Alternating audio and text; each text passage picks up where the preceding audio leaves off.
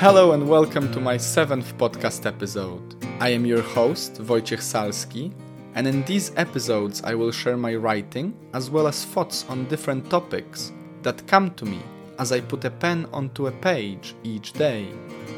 At the end of each reading, I will offer you a little insight to my thoughts and a nudge of inspiration to look into your own life and hopefully entertain ideas of your own choosing.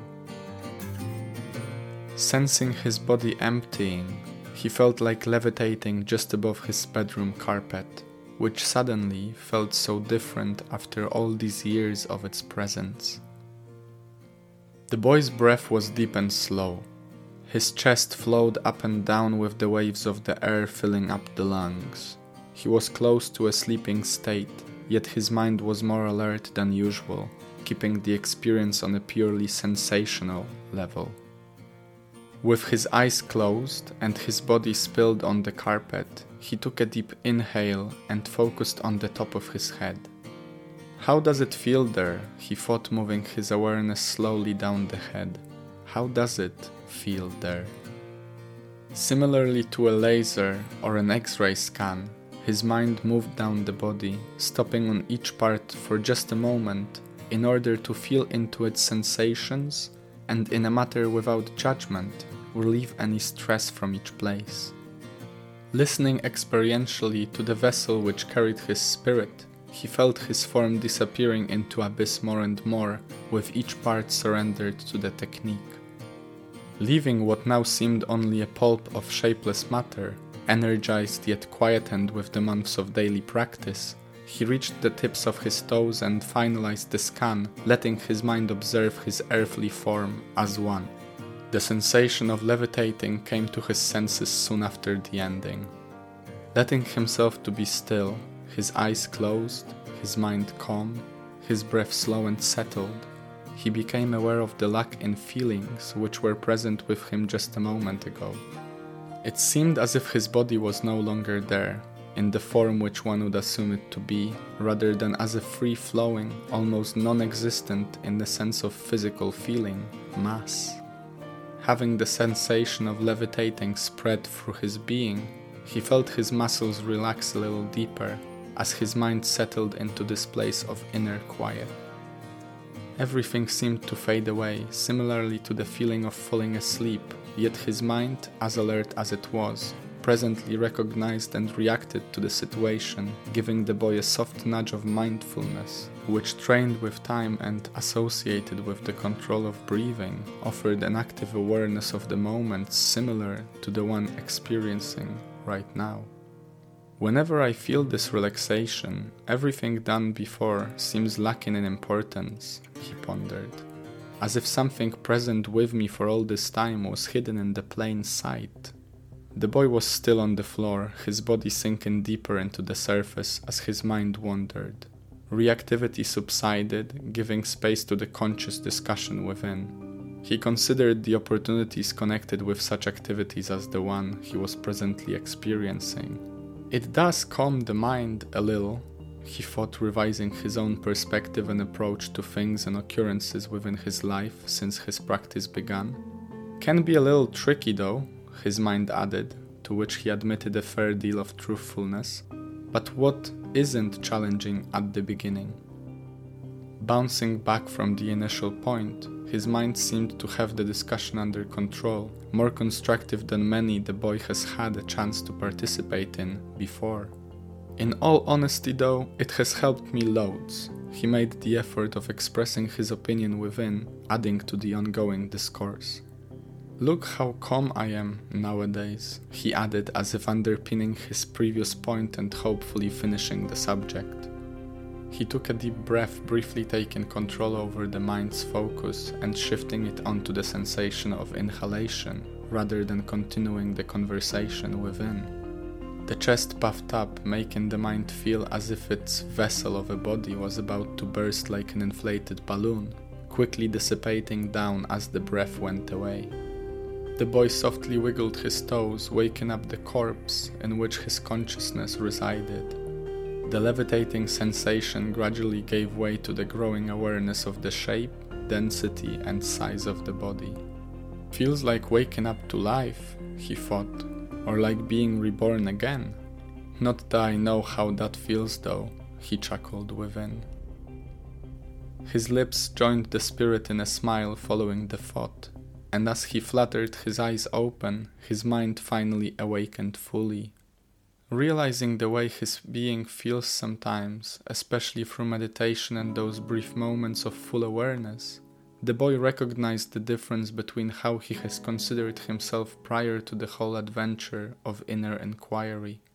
Slowly and gently bringing himself to seated, he reminisced about the way he perceived reality a few years back, and surprisingly to his own mind, realized that most of the actions and situations he has taken part in were merely reactions to the outside world without any control over the reactions themselves. It almost feels like I've been running on autopilot, he concluded. Shifting his weight to the right and pushing the surface of the ground away from himself, letting his vessel raise and stand tall within the space which he called home for so many years, he stood up. He looked at the carpet, remembering many different occasions in his life which the carpet must have remembered as well, and considered the way this piece of material felt a moment ago when sunken in the state of non-shape, his body rested on its surface. Felt like a different carpet then, the boy pondered. He approached the door and swinging it open to start the day recognized the thought which flashed within his freshly awakened mind. Feels like a different body as well. Thank you for listening to my story. This week I wanted to discuss further something that really gave me a lot of inner power, in a sense, over the past months. It must have been a year now since I've been pursuing this practice of meditation and trying out different techniques, different books, different sources of knowledge. And to be quite honest, I don't know which one's best. And I don't think there is any best one, in a sense.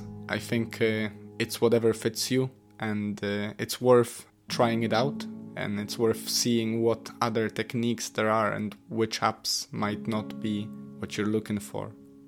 So the experience that I'm describing in this story is something that I've experienced being back home for, I believe, this last summer when I was visiting Poland. And there is this motive of different body, different carpet, different me. And I would like to elaborate on that because I don't want this to feel that just by doing meditation or just by doing anything really you're suddenly a different person. Not at all. I think what mindfulness allows us to do is understand ourselves better, and because of it we're kind of becoming a different person because we might be more skillful about the ways we act and about our reactions to the world, which are so substantial to the whole existence, really. Drawing from the podcast Secular Buddhism by Noah Rochetta, which I definitely recommend checking it out. It's amazing. In one of his episodes, he talks about the reactivity of ours, about that idea of reacting to what is happening around us. That most of those reactions are actually outside of our control. This is what we talked about in the habits part, in the habits episode, that we act as if we're programmed, and in many ways we don't even realize that we're acting this way. I believe it was Socrates that said know yourself as the biggest virtue of a person, something to pursue and try to, achieve. And I think what meditation gave me, at least, not only meditation, I'm talking about overall, the whole experience of just being more mindful about yourself. It definitely empowered that barrier between my reactivity and myself. I think I feel more in control at times. So let's assume a simple scenario. You're driving on a highway and someone cuts you off. They get in the way. And let's say you're rushing, you're late for work or for uni or for whatever, for a date. And instantly there is this feeling inside you, growing anger, that you want to just slam that horn and swear all the kinds of words that the other person should listen to, because they just offended you in this awful way. And it's nothing bad. In a sense, this is a normal reaction, you know. What is normal? But that's another huge topic to discuss. But ultimately, no wonder you're a bit stressed. You're late and the person cuts you off. But what Noah Rasheta proposes in one of his podcasts is to notice that anger growing inside, and just by noticing it, you're already taking away a part of its power over you.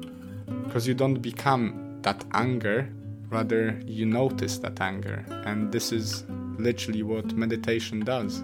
Supposedly, in whatever state of meditation you would like to be, the ultimate goal is to just be there without really judging, without attachment to any of the parts. You feel an itch in your feet, and that's fine. You notice the itch. You don't become the itch. You feel annoyance in your head for something that happened before or something that is going to happen, possibly. You notice it, and you let it go as well. You don't become that annoyance. Overall, I think the whole training of meditation gave me a lot of calm in my daily life. This is something that I'm still working on, and don't get me wrong, I'm struggling. Everyone's struggling sometimes. This is life. Like sometimes I have days that I don't feel like doing meditation at all either.